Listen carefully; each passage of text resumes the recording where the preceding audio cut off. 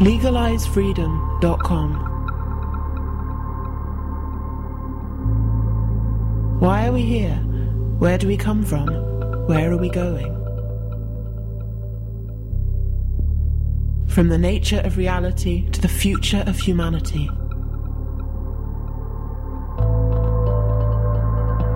Beyond politics, poverty and war. LegalizeFreedom.com.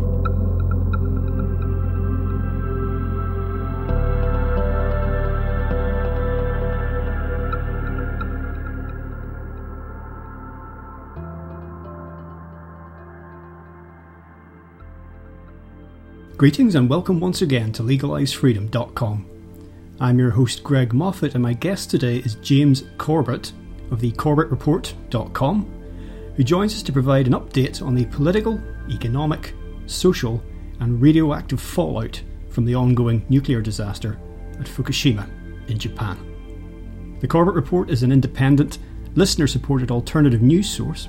It operates on the principle of open source intelligence and provides podcasts, interviews, articles and videos about breaking news and important issues from 9/11 truth and false flag terror to the Big Brother police state, eugenics, geopolitics, the central banking fraud and more. Hello and welcome, James, and thank you so much for joining us again on LegalizeFreedom.com. Well, thank you for having me. It's a pleasure to be here. I just wish we were talking about happier circumstances. Well, quite. We're here, James, today to get an update on the situation at Fukushima in Japan. Unless people have been living under a rock for the last couple of years, they'll be aware that as a result of the earthquake and tsunami on March the 11th, 2011, there was a major nuclear disaster at Fukushima nuclear power plant. Now, obviously, when this happened, the mainstream media globally were all over it for obvious reasons. But since then, the story really has kind of not been dropped, but the profile of it is not as high as it should be, and it's been left to the alternative media to keep coverage alive in the intervening period. But just in the last couple of weeks, I've noticed very, very slightly, not much, but it's a beginning. The mainstream media have begun to pick up on the Fukushima situation again. And the reason for that, I think, is because the situation on the ground has been going from bad to worse.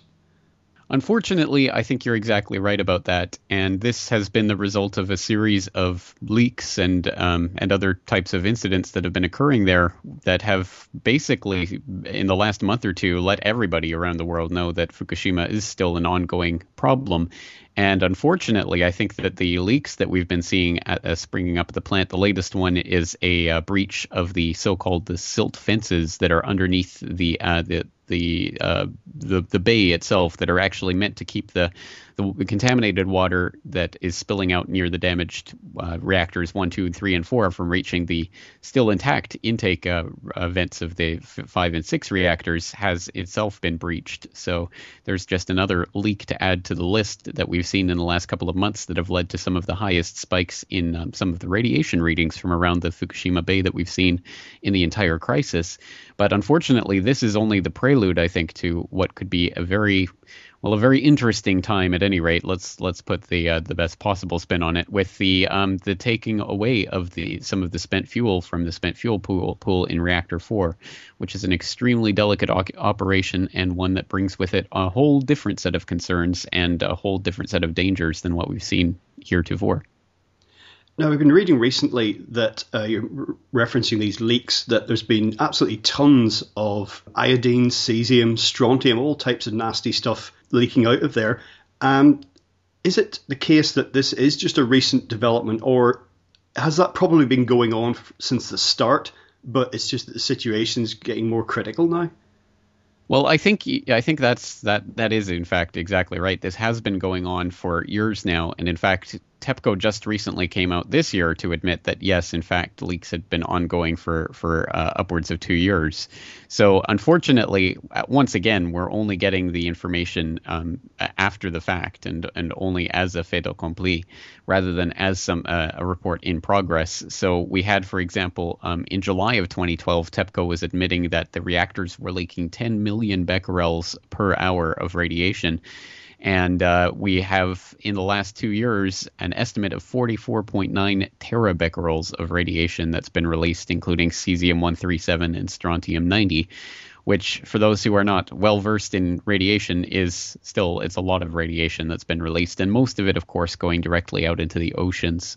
So it is, I think, a pretty dire situation. And I don't want to overblow what really is happening, because I think there has been a tendency among certain elements of the alternative media to paint this as, the end of life as we know it on Earth. I really don't think that it is at this point that type of disaster. But unfortunately, with the operation they're about to start undergoing at the reactor 4, with the taking away of the spent fuel from the spent fuel pool, I think we do have the possibility, if that goes wrong in a spectacular fashion, that it really could be an event that would affect the entire northern hemisphere.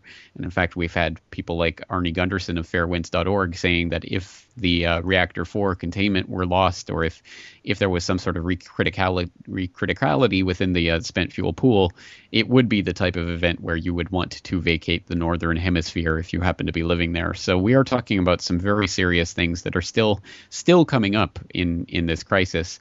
And it, 2.5 years seems like an eternity for us sitting here watching it unfold. But keeping this all in perspective, we're talking about materials that will continue to be highly radioactive for tens of thousands of years. So I think we have to really understand that this is an ongoing situation and will be for generations at the very least. There's no conceivable way. The technology does not even actually exist to clean up the radiation at this point. And this has been admitted even by the Japanese government and TEPCO officials. So we are looking at, they're estimating a 40-year, $500 billion cleanup, but I'm not even sure how they're estimating that, as they also admit that, of course, the technology to do so doesn't even exist at this point. So I guess they're banking on the development of robots that can withstand the types of radiation that we're seeing within the containment buildings to be able to withstand that in order to clean it up, which is all pretty much a pipe dream at this point. So we are dealing with some pretty serious circumstances, and unfortunately the risk is still there, certainly with Reactor 4. Well, you say banking on developing that type of robot. That's a bit like the nuclear industry all over, really, because from the start they were banking on a way to deal with spent fuel, and that's never really happened. It's been a case of just pile it up, just store it, and future generations can figure it out. Unfortunately, that's exactly right, and that's exactly the problem with what we're looking at with this Mark I nuclear reactor. That is the design that was used at Fukushima, where the spent fuel, for those who don't know, in the Reactor 4 building, is housed basically directly above the reactor itself, which does not seem like a wonderful place to put the spent fuel when you're dealing with a crisis situation. Of course, that's not what they were banking on at the time that it was created, but that's exactly where we find ourselves.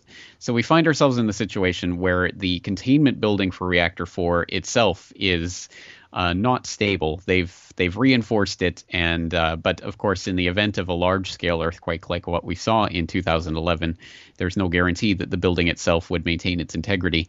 And if it were to collapse, so too would the 1,300 plus spent fuel rods also come down with that building and release that radiation directly into the atmosphere. Many thousands of times more radiation than was released in the Chernobyl event. So it's a huge amount of radiation that's sitting there that basically is on a knife edge in many ways at the moment, just relying on the support structures for the containment building. So realizing that this is an Achilles heel of this entire situation, TEPCO is going to start removing the spent fuel rods from the spent fuel pool starting this fall. And it's an incredibly complex operation that they're going to do. Even under the best of circumstances, removing the spent fuel rods from the pool requires precision robotics and this type of thing to make sure that the rods are removed very precisely, because they're not meant to come anywhere near into contact with one another, because of course that could set off a critical chain reaction. So this is the type of thing, it's very delicate, very precise work, but as Arnie Gunderson of fairwinds.org has said, it's basically like trying to remove cigarettes from a cigarette package that itself has been crumpled while not trying to touch any of the other cigarettes in the process. It's an exceptionally difficult process that they're about to undergo, and they have some equipment in place. They have 2 cranes that they've installed in the steel framework that they've built around the reactor to try to facilitate this removal, and they've done some test removal of some of the spent fuel rods, but it is still very, very much up in the air whether they'll be able to pull this off or not. And unfortunately, as they experiment with this, it really is the world that's at nuclear hostage, because if anything goes wrong, as has been said, the amount of radiation that would be released in this operation was almost unthinkable. Well, we'll talk about that particular operation a little bit more in a moment, but I opened talking about the media coverage of all this. You're on the ground in Japan. How has the Japanese media coverage of this compared to what you've seen from elsewhere around the world? Well, there's obviously more of a focus on this here in Japan, and that would be to be expected. I would say there have been some fairly thorough newspaper investigations and series on various aspects of the crisis, and there has been television coverage and the like, and there continues to be coverage of the events at Fukushima.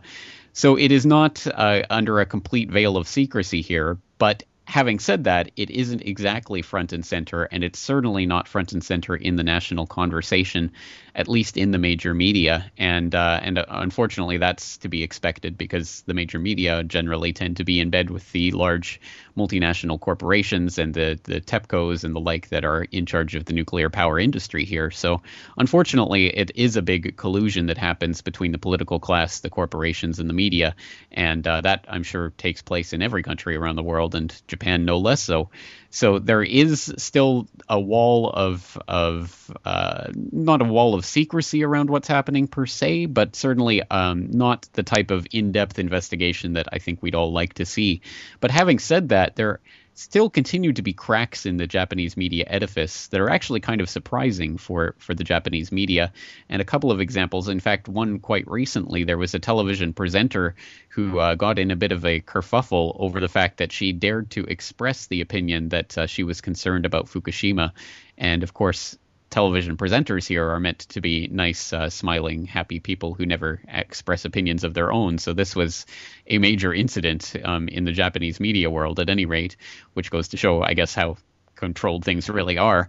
But another very interesting development just in the past day or two here, the former Prime Minister of Japan, Junichiro Koizumi, who is one of the only prime ministers, certainly the only prime minister since in the time that I've been here. I've been in Japan for 9 years now.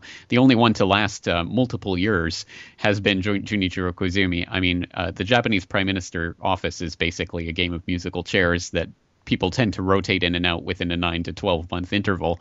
So we'll see how long Shinzo Abe can last in that role. But Junichiro Koizumi actually was prime minister for, I believe, 5 or was it 6 years. So a very exceptionally long time, because he was exceptionally popular with the Japanese population here. He was seen as the kind of prime minister who could cut through the kind of politics as usual in Tokyo and actually get things done. And he was seen as a kind of a go-getter. So he enjoyed approval ratings of upwards of 80% in his time in office. And just the other day, despite having been a staunch pro-nuclear advocate in his time in office, he actually gave a speech in Nagoya in which he was saying that it was time for the government to basically abandon nuclear energy. And he said that the LDP, the ruling party here, should come up with a zero nuclear energy policy, which is, I mean, a startling about face.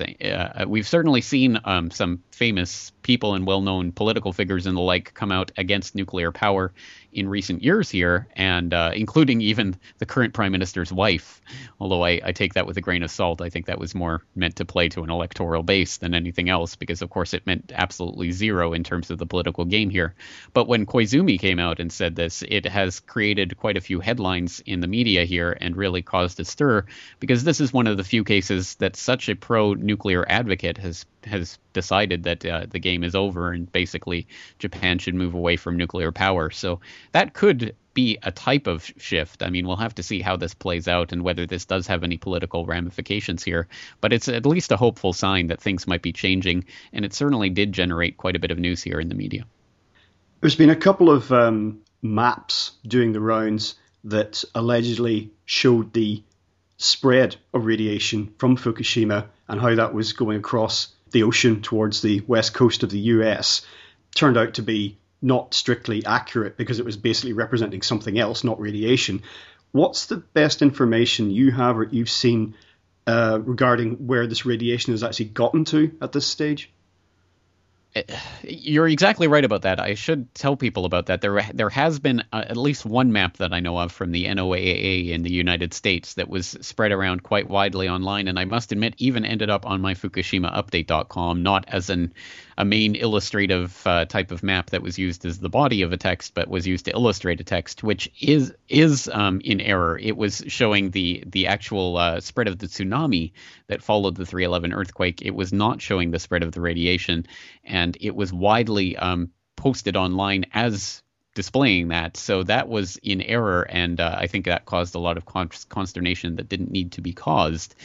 But having said that, there have been studies that have shown that radiation from Fukushima has ended up in fish off the west coast of North America.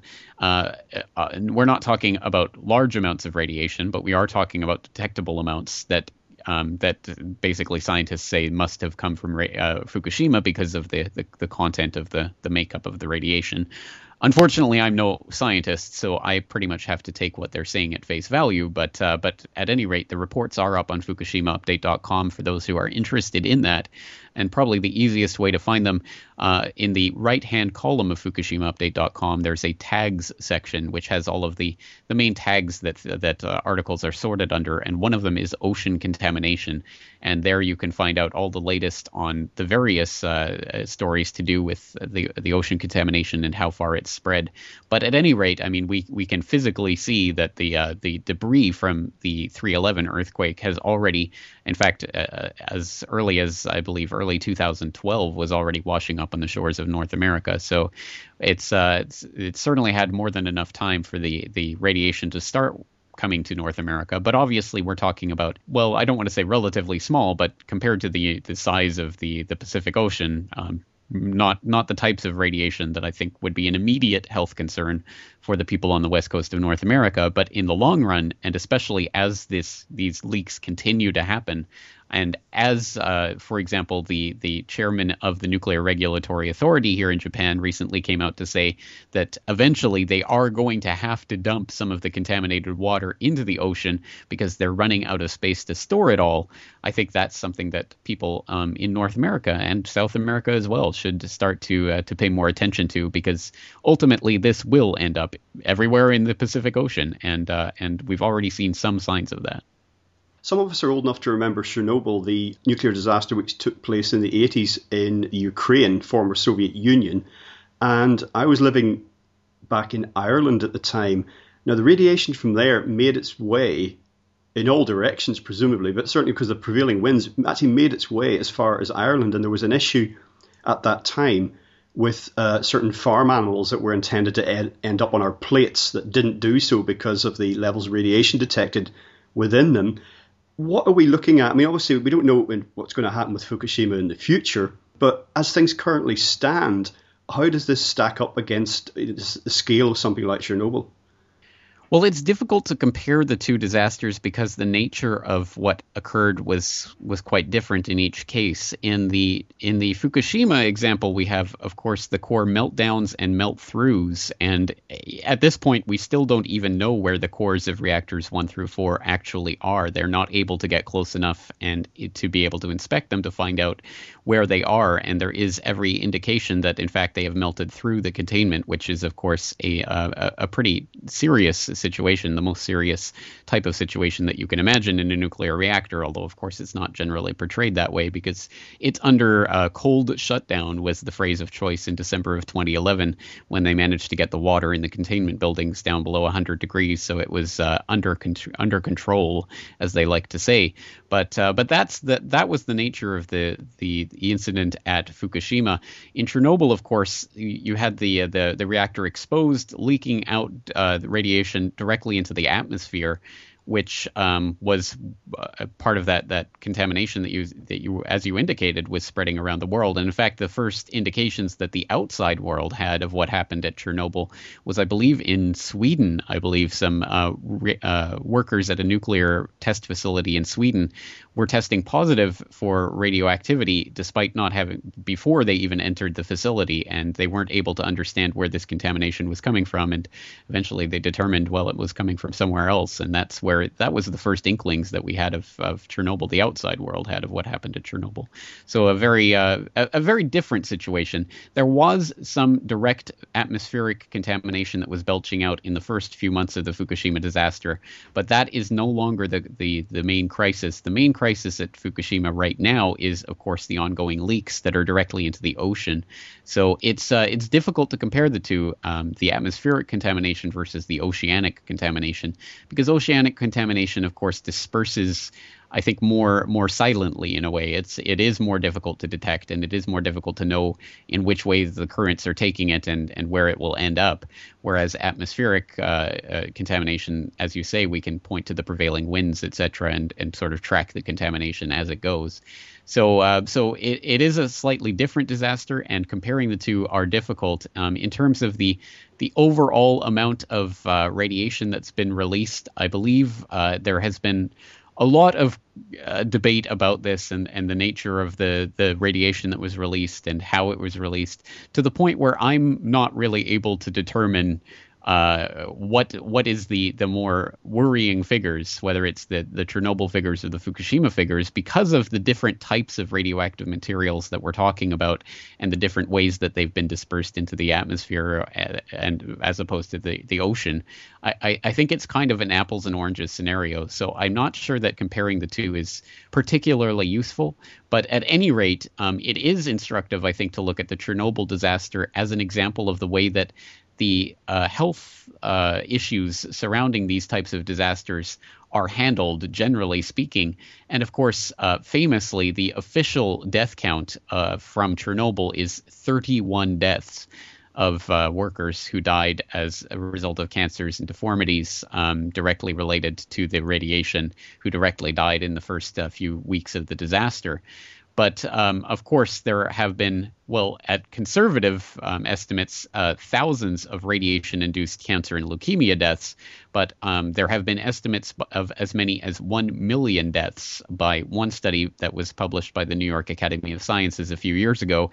That is a highly contested figure, but it does at least go to show that there is a wide range of figures that are given for the health effects of Chernobyl. And I think similarly, the fact that no deaths have been directly attributed to radiation from Fukushima is something that is, I think, too early to tell, because of course thyroid cancers and the like aren't really expected to start appearing for 5 years within this type of exposure. And secondly, it does of course raise all of the same kinds of questions about how these statistics are being compiled and who's compiling them.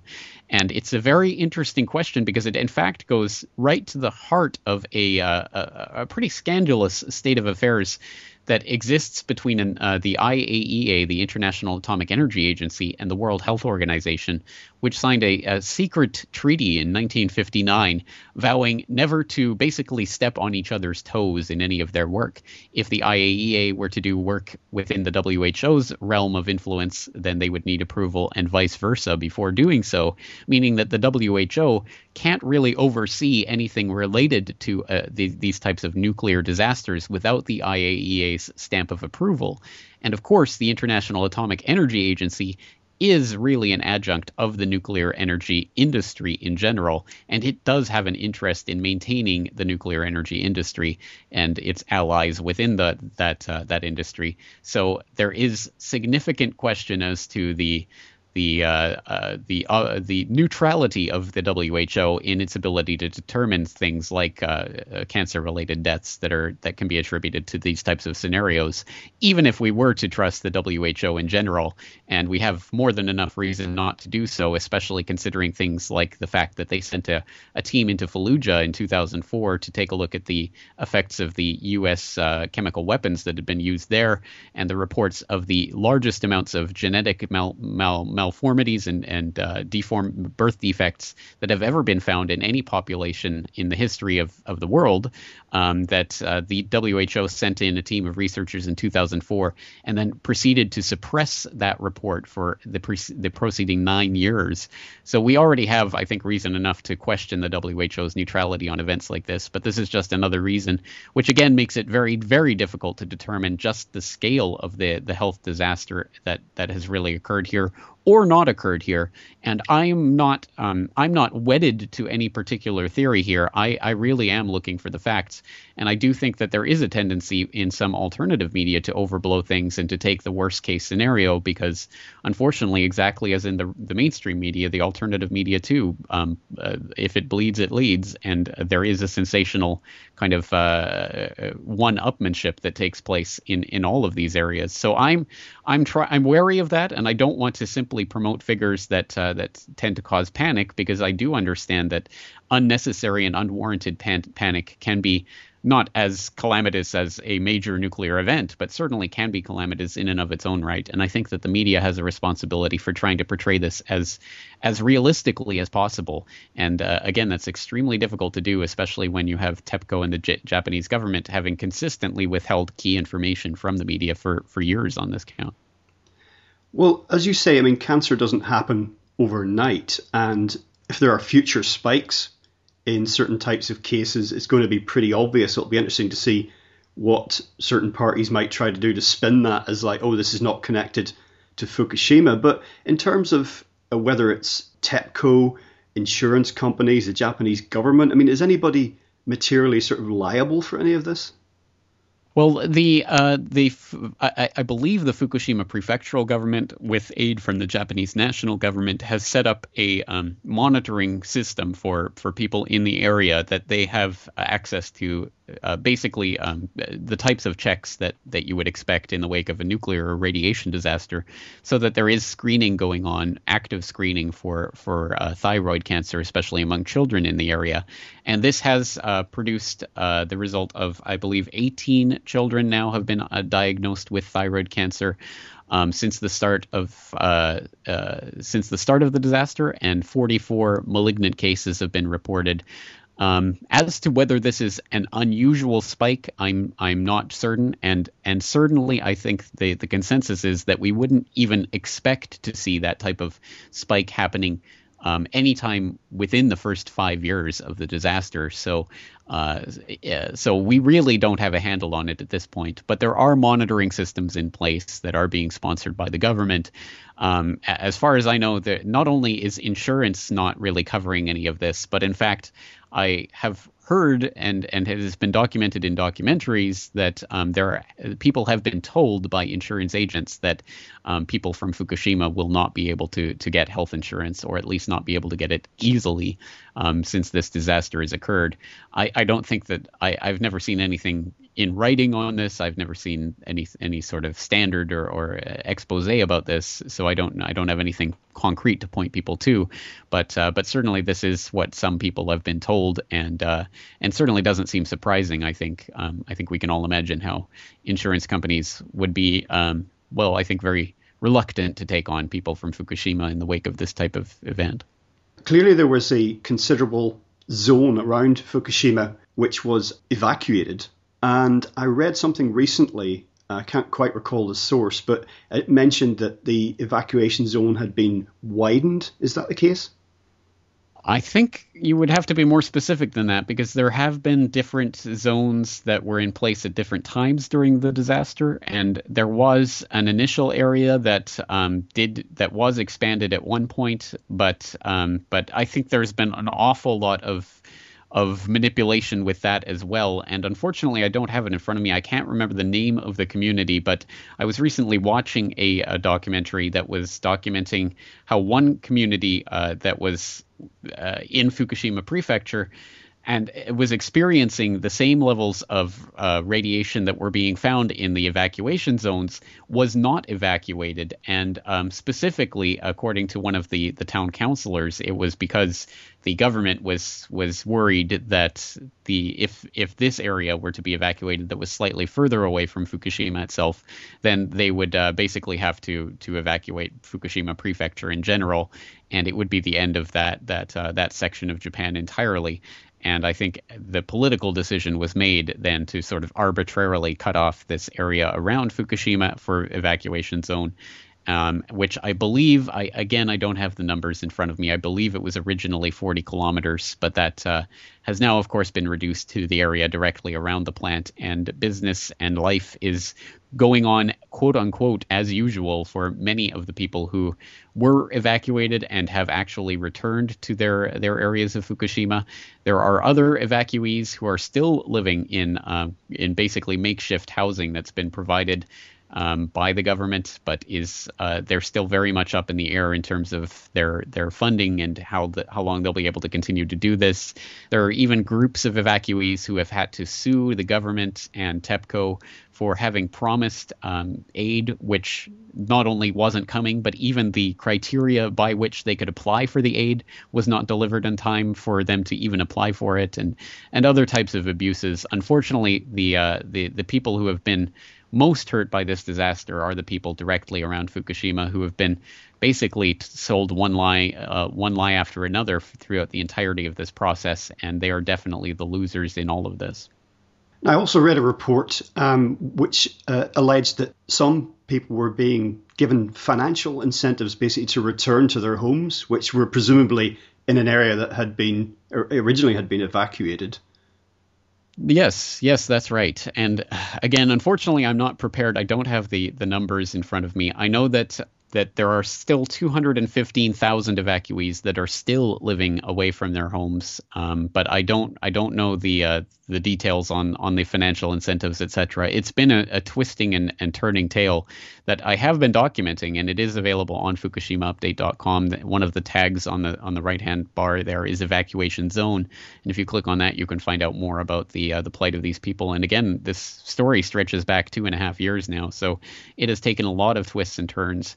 And there's been a lot of wrangling about the exclusion zone and the evacuation zone and the increase and decrease in evacuees returning or not returning, and the makeshift accommodation that they were provided or not provided, and the incentives to return home, et cetera, et cetera. But it has been basically one long nightmare for these evacuees. And again, there's still 215,000 of them that are still living away from their prefectural home in Fukushima. Now, we spoke earlier about the central area of interest at the plant, which is in Unit 4, and the pool where the spent fuel rods are being stored. Now, I believe there's up to 1,500 or more of these things that need to be moved.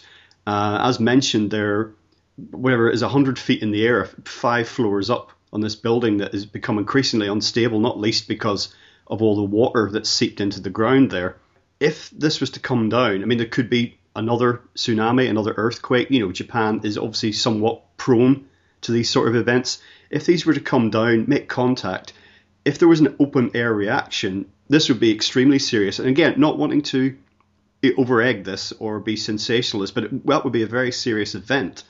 And I read a report that said it could be something like, in terms of radiation, 15,000 Hiroshimas. And you could be looking at, if that was to happen, perhaps evacuating Tokyo, which on the face of it seems unthinkable. But that's the sort of scale that we potentially could be looking at if things went wrong there. Unfortunately, that's exactly right. And to put that in perspective, I'll quote from Arnie Gunderson, who in April of 2012 was talking about this situation. And at the time, he was quoted on a radio program as saying, "There's more cesium in that fuel pool than in all of the 800 nuclear bombs that were exploded above ground in the 40s, 50s, 60s, and 70s. But of course, it would happen all at once. It would certainly destroy Japan as a functioning country, and it would spread around the world and make life difficult. move south of the equator if that ever happened. I think that's the lesson there. That's a direct quote from Arnie Gunderson, once again, at fairwinds.org, who is a former nuclear reactor operator and someone with 4 decades of experience in the nuclear energy industry. So not someone who's just making that up off the top of his head. He was talking about the event of either a complete loss of water in the spent fuel pool and or a containment collapse of the building itself. So perhaps that is slightly different than what we're looking at in regards to this removal operation, but still it does give a sense of how much is at stake with the possible release of radiation from this spent fuel pool. So again, it is a kind of a ticking time bomb. I don't know, I guess that's probably a poorly chosen analogy for a number of reasons, but still it is a very precarious situation. And there are 1,331 of the spent fuel pools and a further 202 unused assemblies stored in the pool. So in total, 1,500 assemblies, 1,300 of them are armed. And just because the term spent fuel pool makes it sound like, oh, this is spent fuel, it's not particularly dangerous. Of course, that only means that it's spent beyond the point of being usable as fuel within the reactor, but it is most certainly still radioactive. And as you indicate, I've read that the number is 14,000 Hiroshima bombs, or a number equivalent, in fact, exceeding the 800 plus open-air nuclear tests that were conducted from the 40s through the 70s. So at any rate, an incredible amount of radiation is sitting there and is going to have to be removed one very nail-bitingly slow fuel rod at a time until all 1,300 plus have been removed. Yeah, and of course, as lots of people have outlined, I mean, this operation is, given that most of us, you and I and the general public, we know next to nothing about what goes on in nuclear power plants.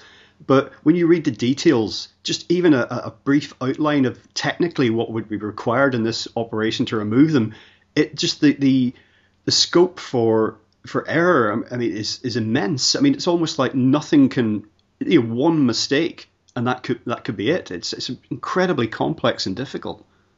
It is, and just to give a sense of that difficulty, I'll read from an article that was posted on FukushimaUpdate.com that was describing the process and what's at stake here. It's called The Real Fukushima Danger Spent Fuel Pools, and that's available on FukushimaUpdate.com. And it says, for example, quote, the fuel assemblies have to be first pulled from the racks they are stored in, then inserted into a heavy steel chamber.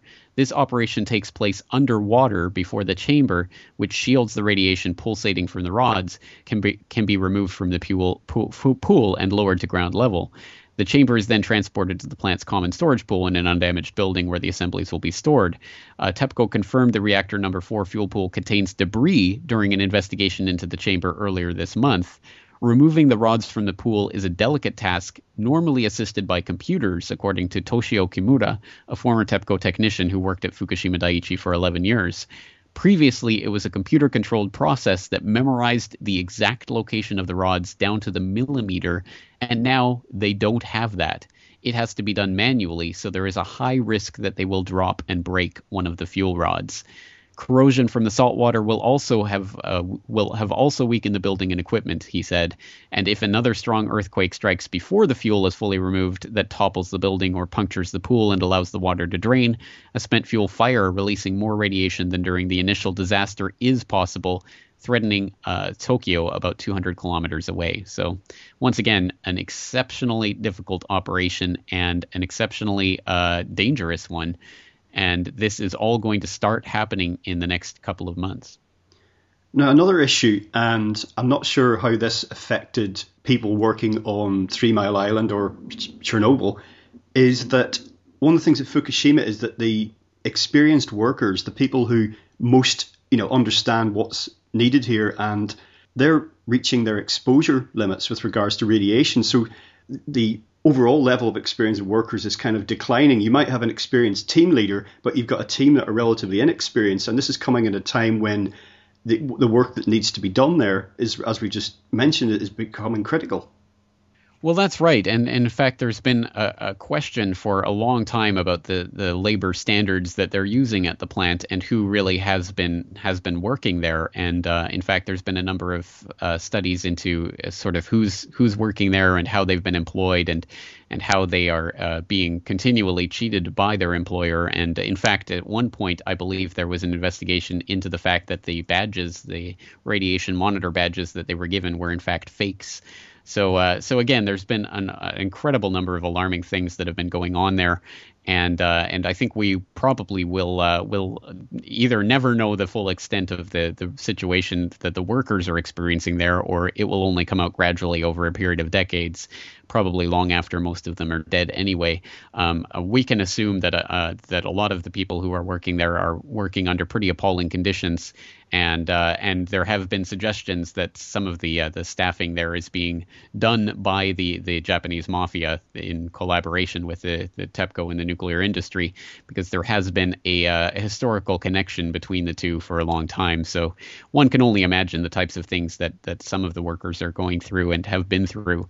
And again, this goes back to things like the Fukushima 50, the workers who scrambled to basically maintain control of the plant in the early weeks, who pretty much believed themselves to be taking on suicide mission, but were doing so for the sake of not only the rest of Japan, but the rest of humanity, really, and deserve our admiration for what they did, but will in fact have been so thoroughly swept under the rug that recently, I believe, even the Japanese Prime Minister refused to meet with them to even give them that much exposure in the Japanese media. So again, there's I think another aspect of the people who have been most abused in all of this are the workers themselves, just like the people around the plant. And of course, let's not also forget the children. And recently, again, I was watching a pretty heartbreaking documentary showing some of the children who were playing in one of the areas in Fukushima City,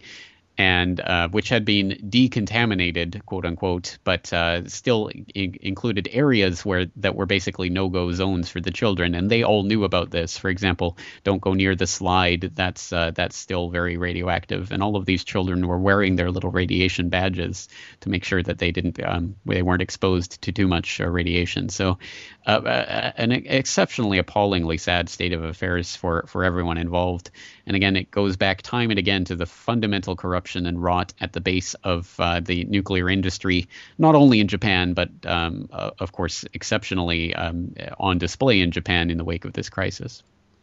Now, we also read recently that TEPCO are facing bankruptcy. Perhaps we shouldn't be surprised by that. But in one way, that shouldn't even be an issue. If that company is going to be dissolved in due course, and shareholders lose everything, and all the people who are employed there are now unemployed, that shouldn't be an issue right now in dealing with this. Extending from that is what on earth has been going on there with regards international aid. I'm sure you've been in the same position. I and everyone I've talked to cannot understand why there was not instantly, or almost instantly, teams from all over the world with the best expertise in dealing with this to get on the ground as soon as possible. It's just been bizarre to watch the lack of cooperation and coordination in that sense. That's right. Well, it was certainly, I think, more understandable during at least the ostensibly during the Cold War there in the 1980s, during the Chernobyl disaster, when the Soviet Union was still very much a sheltered society, and the admittance of UN personnel to the site was a major deal at the time. But it is certainly much more eyebrow-raisingly bizarre that there has been so little outside international assistance going on at the Fukushima site. And that, I think, has to be chalked up to the fact that we, perhaps our incredulity is just an expression of our own naivety, that we believe that there are people who are genuinely concerned about making sure that the Fukushima site is as under control as it can be, whereas I think that there are, in fact, much stronger and much more financially motivated interests that are interested in making sure that the Fukushima situation is not seen to be a disastrous situation. Again, there are billions upon billions upon billions of dollars in the nuclear energy industry throughout the world that rides on the idea that nuclear energy is fundamentally safe. And of course, that could be exposed by the type of events that are happening at Fukushima if there is a reaction that shows the extent of the scale of what happened there.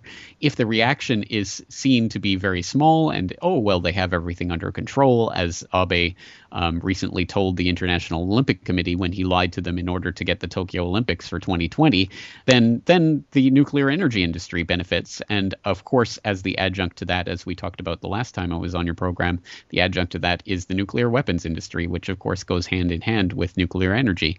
So I think there are very powerful interests that are motivated in making sure that this is not seen as a disaster and that this is downplayed as much as possible. And I think that really does have to be at the root of why we have seen so little international attention focused on Fukushima, and why they were so quick to try to cover it up in December of 2011 by claiming cold shutdown. And again, I think this goes back to the International Atomic Energy Agency, which at its root is ultimately there to protect the nuclear energy industry. It is not there to challenge it or to fundamentally question its existence. It is there to make sure that nuclear energy can continue into the future. And in order to do that, they do have to basically downplay the situation as much as possible. And it's a pretty horrific thing to consider that they are playing with the lives of the people in that area, certainly, and potentially with people around the entire Northern Hemisphere when they do so. But I think that that's the calculus that has been made. And I really don't see any other explanation for the type of lack of action that we've seen at the site.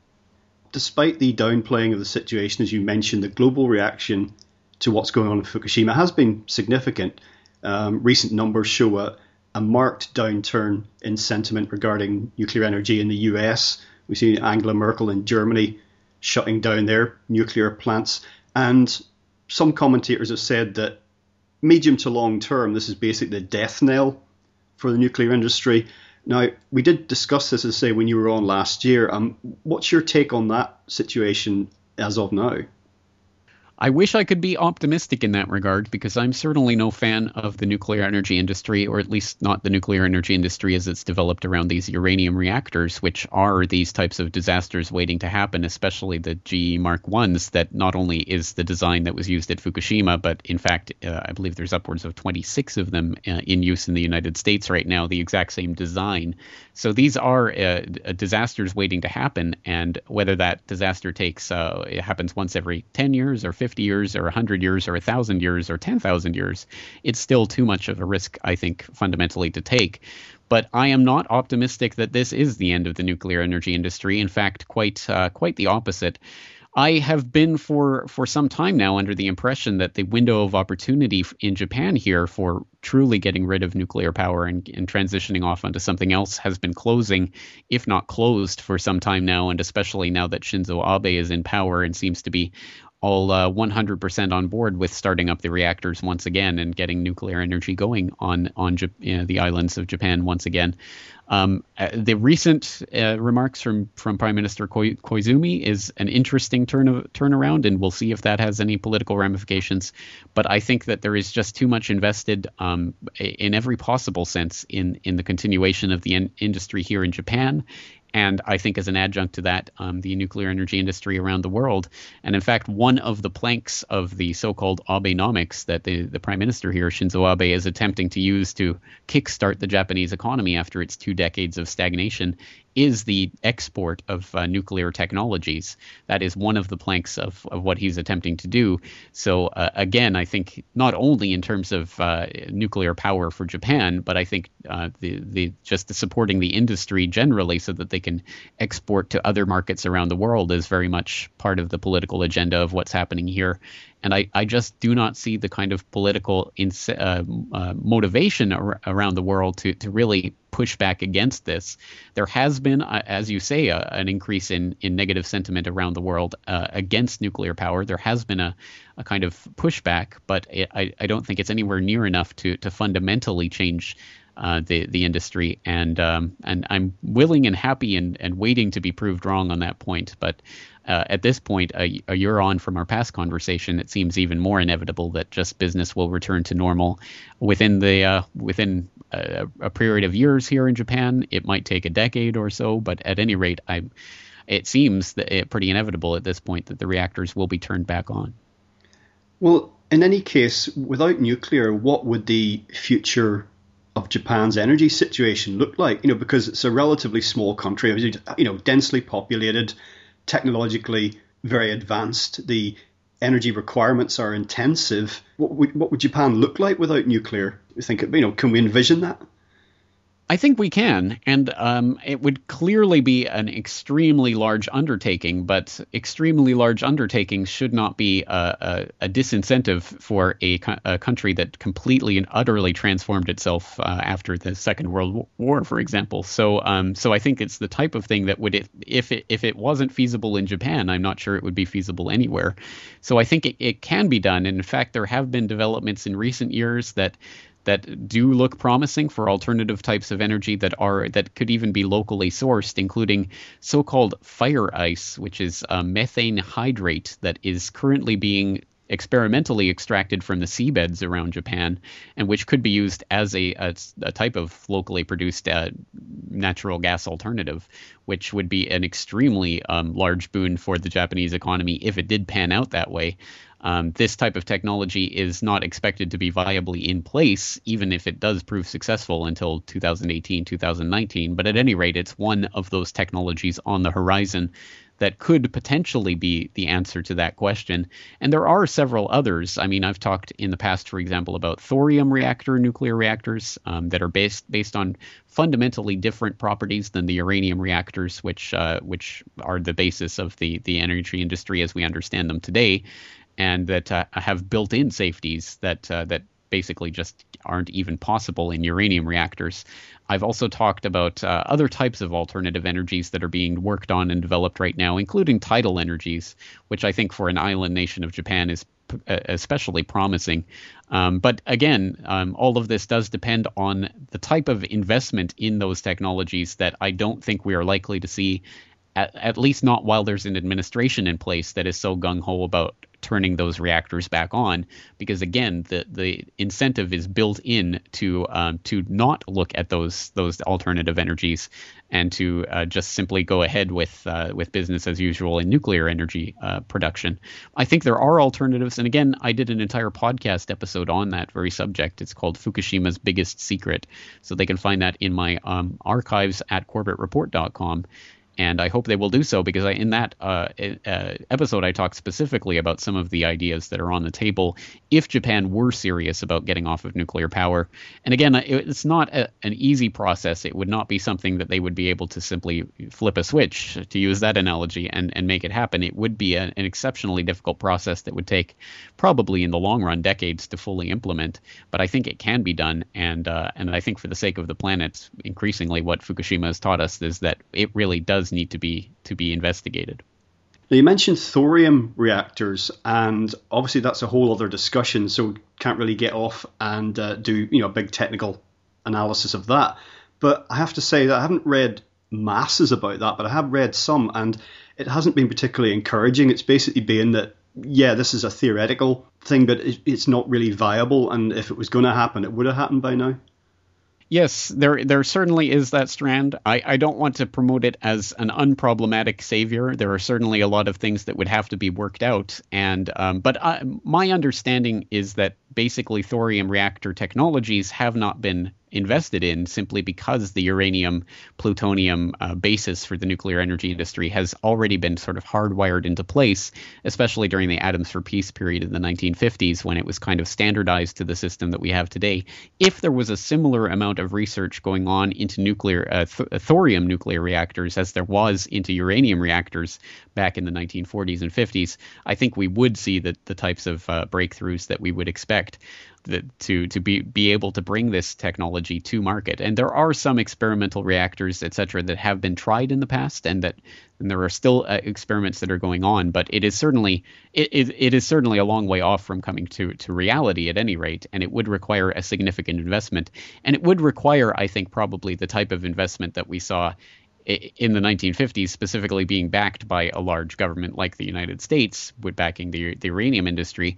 It would require, I think, a similar type of investment of resources, and potentially a government like Japan, if it was really interested in pursuing alternatives, could provide the basis for that type of research. But again, it is still not something that could be implemented overnight, and it would be something that's a laborious process to get from here to there. There is no, I think, easy alternative here. I think whatever course is going to take, it's going to take a significant investment of resources to get us there. But that, unfortunately, is exactly the point.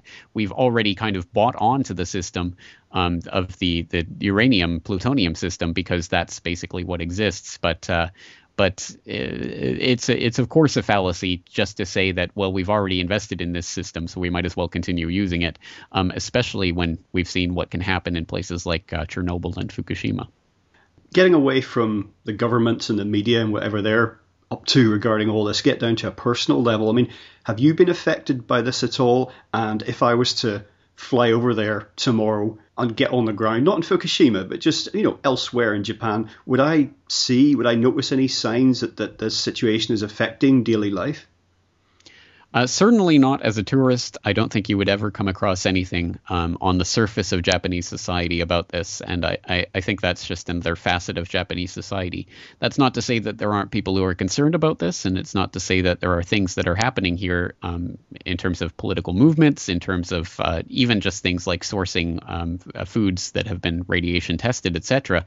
There are those types of things that exist here, but they're not the kind of thing that I think a casual observer would see on the surface of Japanese society. I think you'd have to be kind of living here to be able to source them out. And that's exactly what myself and my wife are doing. We have basically eschewed seafood unless we can source exactly where it's coming from, and it's coming from nowhere near Fukushima. Obviously, basically anything in the Pacific we're trying to avoid, which basically means that for all intents and purposes, seafood is out. We haven't eaten sushi, for example, since the disaster took place. And we're going to continue to do that. And we're also part of a cooperative, a co-op that sources organic and radiation-tested foods from Kyushu and other places that have been the least affected by the fallout from the initial Fukushima disaster. So we are very, very much conscious of what we're eating, because it's the ingestion at this point that I think is the major concern. Especially when you look at the Safecast maps, for example, safecast.org provides radiation maps that are compiled from basically individuals with their own Geiger counters feed into this system, and it compiles the radiation readings and creates a map. And it shows that the sort of ambient atmospheric radiation, of course, is high around Fukushima itself, but elsewhere in Japan is, in fact, in some places even lower than in various parts of the United States, just because of ambient atmospheric radiation and because of nuclear testing and the like that's gone on in the States, and all of those types of factors. So I think the perception that this is something that's sort of hovering around in the air is a mistaken one. And I think that the real problem is the food. And of course, to a certain extent, I mean, it's difficult to make sure 100% that everything that you eat, where exactly it's coming from.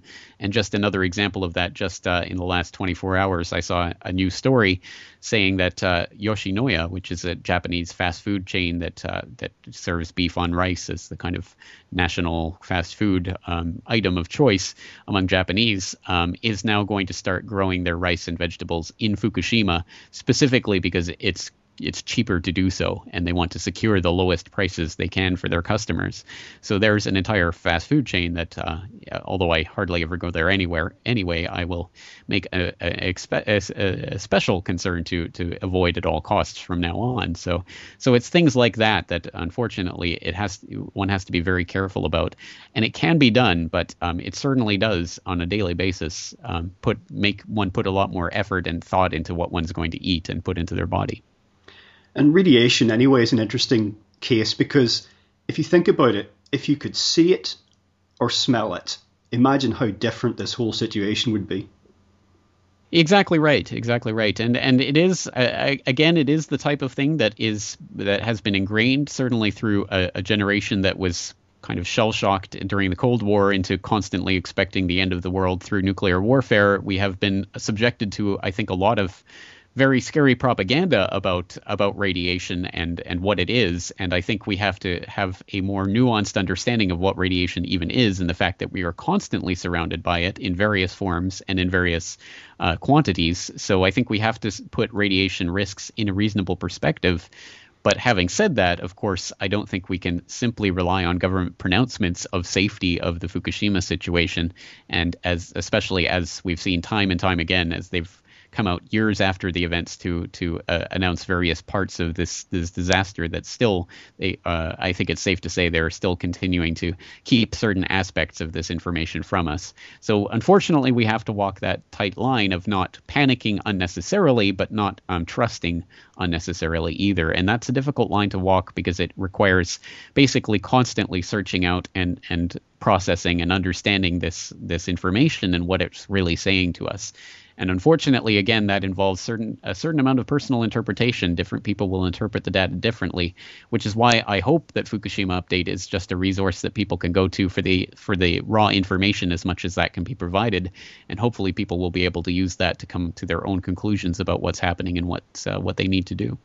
Okay, James. Well, just in closing, your personal take, I won't hold you to this, but regarding Fukushima, best or worst case scenarios as you see things as they stand now? That's a very good question, because the best case scenario that I can possibly see at this point is that things are maintained, I suppose, in roughly the state that they are. And that's not a good scenario, but I think it's the best that we could hope for at this point. And that basically the main concern are these leaks in the water containment and in the reactor buildings, etc., that continue to leak out into the ocean, but that they can be more or less contained, and that the fuel rod removal from reactor 4 goes smoothly, and all of that. I mean, and there are no further problems, and that eventually they're able to basically get into the cores and examine and get them contained in some manner. I think that would be the best case scenario that we could possibly envision. And even in that, I think we would have to, in the best case scenario, still look at the government estimates of $500 billion in 40 years before this situation is really even partially under control. So that's a best case scenario. And of course, worst case scenario, well, we have talked about the possibility of what happens in the spent fuel pool if there's a problem there during the removal process. So again, worst case scenario, we have an almost unfathomable event of an equivalent of 14,000 Hiroshima bombs being released to the atmosphere all at once. And I would prefer not to think about that. But unfortunately, it's something that we do have to realize is a possibility, and it's something that we have to be aware of and I think prepared for in whatever way we can. Well, we'll see what happens. I guess I'll see you same time next year and see where we are. But James, tell people about Corbett Report. You mentioned Fukushima Update. Just any resources, websites, anything you'd like to share. Well, I guess the best place for people to go is corbettreport.com, and from there you can find links to all of my other work, including FukushimaUpdate.com, which I think is most pertinent to this conversation. That was the website I started, I believe, back in October of 2011, and that I'm maintaining on, if not a daily basis, at least several times a week. It's being updated with new stories. I also have an associate editor working on that site, Brock West, who runs a site called the Asia Pacific Perspective at apperspective.net. So he's helping me to keep that site updated with as relevant and pertinent information as we can. So people who are interested in Fukushima specifically should probably head to FukushimaUpdate.com and keep it in their bookmarks. Excellent. Well, James, thank you so much for joining us again on LegalizeFreedom.com. Thank you for the opportunity, and I can't say I look forward to talking to you again next year, but at any rate, I do appreciate the opportunity to spread this information. Well, folks, that's it for another week. As ever, thank you so much for listening. If you enjoyed the show, please check out the website. That's LegalizeFreedom.com, legalize-freedom.com, where you'll find an archive of programmes offering alternative views on a wide range of topics, including world affairs, politics and economics, science and technology, religion and spirituality, conspiracy, and alternative history. You can also browse and buy a range of books and DVDs from our guests And if you're feeling generous, make a donation to help keep the site up and running. Until next time, I'm Greg Moffat, and you've been listening to LegalizeFreedom.com.